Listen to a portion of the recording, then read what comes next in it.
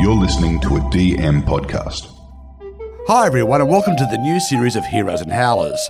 It's me, Mikey Robbins, and my mate Paul Wilson. Hi everybody. Look, we're both still a couple of history tragics, but this season it's not just us doing the heavy lifting. That's right, Mikey. This season we've got special guests picking out their very own heroes. And howlers. Yeah, we're still on the lookout for those weird bits of history that have surreptitiously changed the course of mankind. And we're still uncovering the cock-ups, those moments of madness that have made the world what it is today. But now we've got backup. And together we'll be turning history back to front and back again. Hey folks, Paulie here, having a great time on Season 9, great having all these new guests on, but we're just going to have a break for a couple of weeks, so we're going to go back and hopefully you'll enjoy some of our classic episodes from the past few seasons, and then we'll be back with some new guests to round out the year. G'day folks, so here we are, new episode, and as promised, Mikey's got not just a howler, but a rogue for us, and a Scottish rogue, no less. A very Scottish rogue, mate, Gregor McGregor. In fact, he's born in 1786, and he comes from a very illustrious Scottish military family. Okay. His grandfather, also Gregor McGregor, also known to his mates as Gregor the Beautiful, he was the founding officer of the Black Watch. The Black Watch, wow. It's gone down in history. In fact, Gregor McGregor, our howler, would also claim he was the great-grand-nephew of Rob Roy. Ooh. Yeah, but probably not.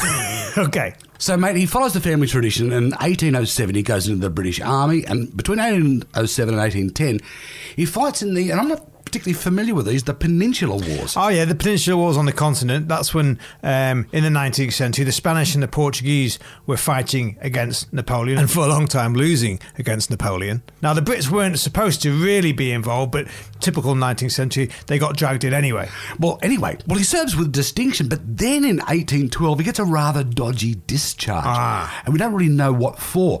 But he's not done with fighting. He gets involved in the wars of independence raging through Central and South America. Okay. In fact, he ends up serving under the great El Libertador, Simón Bolívar. Simón Bolívar, wow. And within a year, he gets a field commission. He rises to the rank of general in the army of Venezuela. He gets the New Granada Order of the Libertadores. Ooh. And, mate, here's the icing on the cake. He even marries Simón Bolívar's niece. Right, so he must have been pretty good soldier. Yes, mate. In fact, Venezuela still celebrate a renowned, sounds a bit weird, tactical retreat that he once did. He also captured Puerto Bello in the Panama. Right. But that's when things go a bit rogue, mate. He becomes not so much a fighter for the newly liberated Venezuela. He becomes a rogue mercenary. Okay. He invades Amelia Island, just off the coast of Florida. Okay, Takes that from the Spanish. In fact, at one point, it seems he tries to set up his very own Florida Republic. Right. Yeah, but before too long, he's back in New Granada, the lands that Simón Bolívar had liberated from the Spanish. And it's at this point, he first gives us a glimpse of his true colours. So is he still signed up for Bolivar at this stage? Well, not really, mate. You see, by now he's getting a bit too big for his boots. He thinks that he should be given his own independent command, outside the usual chains of command. So the arrangement he comes to with Bolivar is that he takes over control of a British volunteer force that has assembled itself. Well, that sounds fair enough. Yeah, mate, but here's the thing. As soon as this force comes under anything approaching heavy fire, Gregor McGregor abandons them. Abandons? That's not really something you want from the guy in charge. So what does Bolivar say? What do his troops say? Well, that's it, mate. Before Bolivar even has a chance to intervene, McGregor's own troops turn on him. In fact, a guy called Lieutenant Colonel Michael Rafferty tells how he was so soon despised that when he did finally turn up, the troops spat at him. Spat at an officer? You get court-martialed for that? Yes, but mate, by this stage in his own head, Gregor McGregor was no longer just an officer. In fact, he was signing off his mail as His Majesty Inca New Granada. His Majesty Inca? So now he's well and truly up himself. Yes, mate, but not everyone is buying it. The troops know he's a coward, and the guy I mentioned before, Rafter, he's determined to do something. So next time he's back in England, in 1820, he publishes the memoirs of Gregor McGregor. Right. And I'm going to quote from it directly here. That any person could be induced again to join him in his desperate projects would be to conceive a degree of madness and folly of which human nature, however fallen, is incapable. Ooh, all right, so Rafter's got the measure of him. Yeah, but unfortunately, Rafter's on his own. This sage advice was never actually heeded.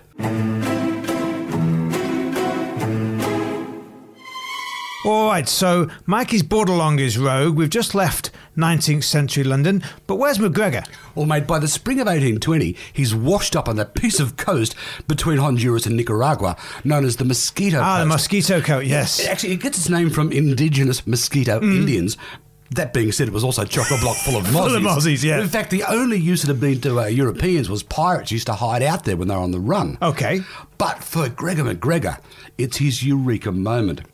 Now, he would later claim, and it's a little bit spurious, but anyway, he reckons he got some land titles from a local dignitary. A local chief, okay. Yeah, mate, even that's still a bit spurious. The guy we're talking about is King George Frederick Augustus I, a British appointee. Now, remember, Paulie, it wasn't just the Spanish out there, the British were in there as well. Well, that's right, and that's what gave birth to British Honduras, which is today Belize, isn't it? Just up from the Mosquito Coast. But how does all that fit in with your man McGregor? Well, mate, he claims by this stage King George Frederick Augustus I has appointed him Cazique of Poyet. Cazique, wow, well, that's a title. But what about this place, Poyet, Mikey? No offence, and don't worry, I'm not going to get a map out, but I've never heard of that. Well, mate, you won't find it on any map ever, because it's all in McGregor's mind. Ah. Yes, it's a fictitious title for a fictitious place, but for McGregor, it's his big opportunity. Okay. He heads off back to Blighty, and he starts printing out these guidebooks to Poyet. Okay. And they talk about the fertile soil, the forest full of mahogany and cedar trees, how there are fields of really important crops like indigo, coffee, cotton, sugar and tropical fruits. Okay. Mate, he goes further. He says that gold nuggets can be picked up in the street. What? And the place is full of herds of what he describes as basically morbidly obese cattle. Okay. He then extols its glittering capital with mansions and warehouses and a waterfront and that one thing that every great regency capital had to have.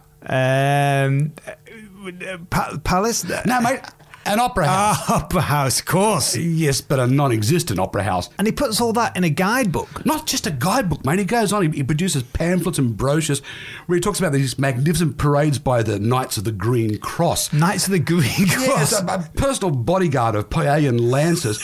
He goes even further. He gets musicians to compose songs extolling the virtues of Poyet to be performed in theatres all over England. He then gets artists and he gets them to make etchings and engravings showing this tropical utopia. So what's he trying to do, Mikey? Trying to get tourists out there? No, mate, he's trying to get investors. Ah. He sets up offices in London and Edinburgh and starts selling off parcels of this non-existent paradise by the acre. Oh, we're back in the South Sea Bubble episode. Yes, mate, and you think they would have learnt their lesson. But do you remember one thing about the South Sea Bubble episode? Was the idea of royal patronage. Now, McGregor knows this, so he has a crony of him, a guy called William Richardson, and he sets him up as the ambassador to the British court, King George IV's court in London. So he's the Poyet ambassador. I see. Right, but he's not just finished there. He also gets this Richardson bloke to have a letter published in all the English newspapers addressed to King George himself. You're joking. I wish I was, Paulie. In fact, copies from the newspaper still exist. I'll read it to you. We, Gregor, extend the greetings of a brother sovereign to King George IV and appoint William John Richardson Commander of the most illustrious Order of the Green Cross. The Green Cross again. Major in our regiment of House Guards to be our charge d'affaires in the United Kingdom of Great Britain. Wow. And George IV, does he reply? Mate, the silence from the palace was deafening. But what about the mug punters he's trying to get to invest in this project? Well, this is where McGregor's actually quite lucky. You have to remember, around about this time, there were other recently liberated states in Central and South America. Yeah. And they were raising capital by offering bonds. In fact, they were offering bonds at twice the interest rate of government bonds. And at a return of 3%, they were proving pretty popular with it. Right. But here's the thing, McGregor starts selling off land certificates for 2 shillings and 3p an acre, which is round about the daily wage of an artisan at the time. Hang on. If he's selling land certificate to land that doesn't exist, essentially he's... Mate, you're dead right. I know where you're going. Gregor McGregor invented what we today would call a securities fraud. But it works. Oh, mate, it goes gangbusters, and it does so with people who should have known better. In 1822, the financial institution Perring Shaw Barber and Company, well, they're run by Sir John Perring. Now, he's an ex-mayor of London. He'd been a parliamentarian. Right. And he starts raising £200,000 worth of loans, backed with bond issues, which stockholders can exchange for bonds, which they can exchange for freehold title land in Poyet. In Poyet. In Poyet, yeah. Mate, it's going to come as no surprise to find out that Pairing goes bankrupt within 3 years. Yeah, but what about the small investors, Mikey? If they're buying these land titles, do they actually go out there and try and claim them? Sadly, mate, yes. On the 10th of September 1822, a rust bucket called the Honduras Packet leaves the Scottish town of Leith. Scotland, no doubt milking the family name again. Exactly, mate. His name has currency up north, and it's got 70 passengers. Now, they've paid for the land, which doesn't exist. They've paid for passage, and you won't believe what else some of them have paid for.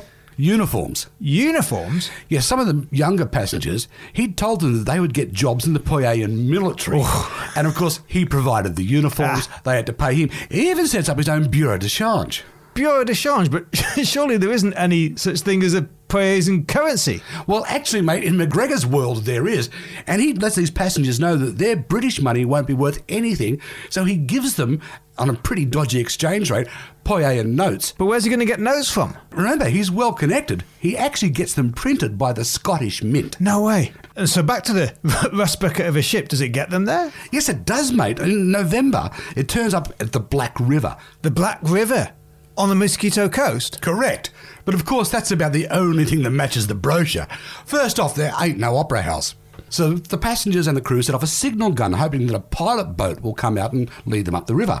Except there's no pilot. Except there's no pilot boat. So eventually they get on shore, and search parties start heading out into the jungle, and this is where it stops being funny. There are storms, hunger and disease set in. In fact, later one young settler would recall, not one was able to assist another out of such a number, and many of those who had newly come from Scotland were well advanced in years and had come to end their days in peace. So he'd swindled and abandoned elderly Scots people. Now, I'm guessing McGregor himself's not on the ship. No doubt he's safely tucked up in bed, counting up all his ill-gotten gains. And some. And so what about all these poor passengers? They're left to rot there by themselves. No, not by themselves, mate. Over the next few weeks, another ship arrives and then another. In fact, a total of 7 ships set sail. By the end of this, 180 people have died. This includes children and the elderly. A few get resettled in the States, but less than 50 make it back to Britain. Oh. In fact, a guy called General Codd, who was the British governor of the Honduras, he spends over a year cleaning up McGregor's mess and repatriating the swindled. But hang on, Mikey, 19th century Britain, surely there must have been some sort of outcry in the press. Oh, yes, mate, there was. The press swooped, but the mud didn't stick. Remember Richardson, the guy I was talking about before? He actually defends McGregor and sues the newspapers on his behalf. Wow. By 1823, though, it's getting hot, and Gregor McGregor does what every scoundrelous British man does. At some stage, he flees to Paris. Right. So now he's learned his lesson. No, mate, he's straight back to his old tricks. What, in France? Yes, mate. By September 1825, he's duped yet another boatload into setting sail, except this time from Le Havre.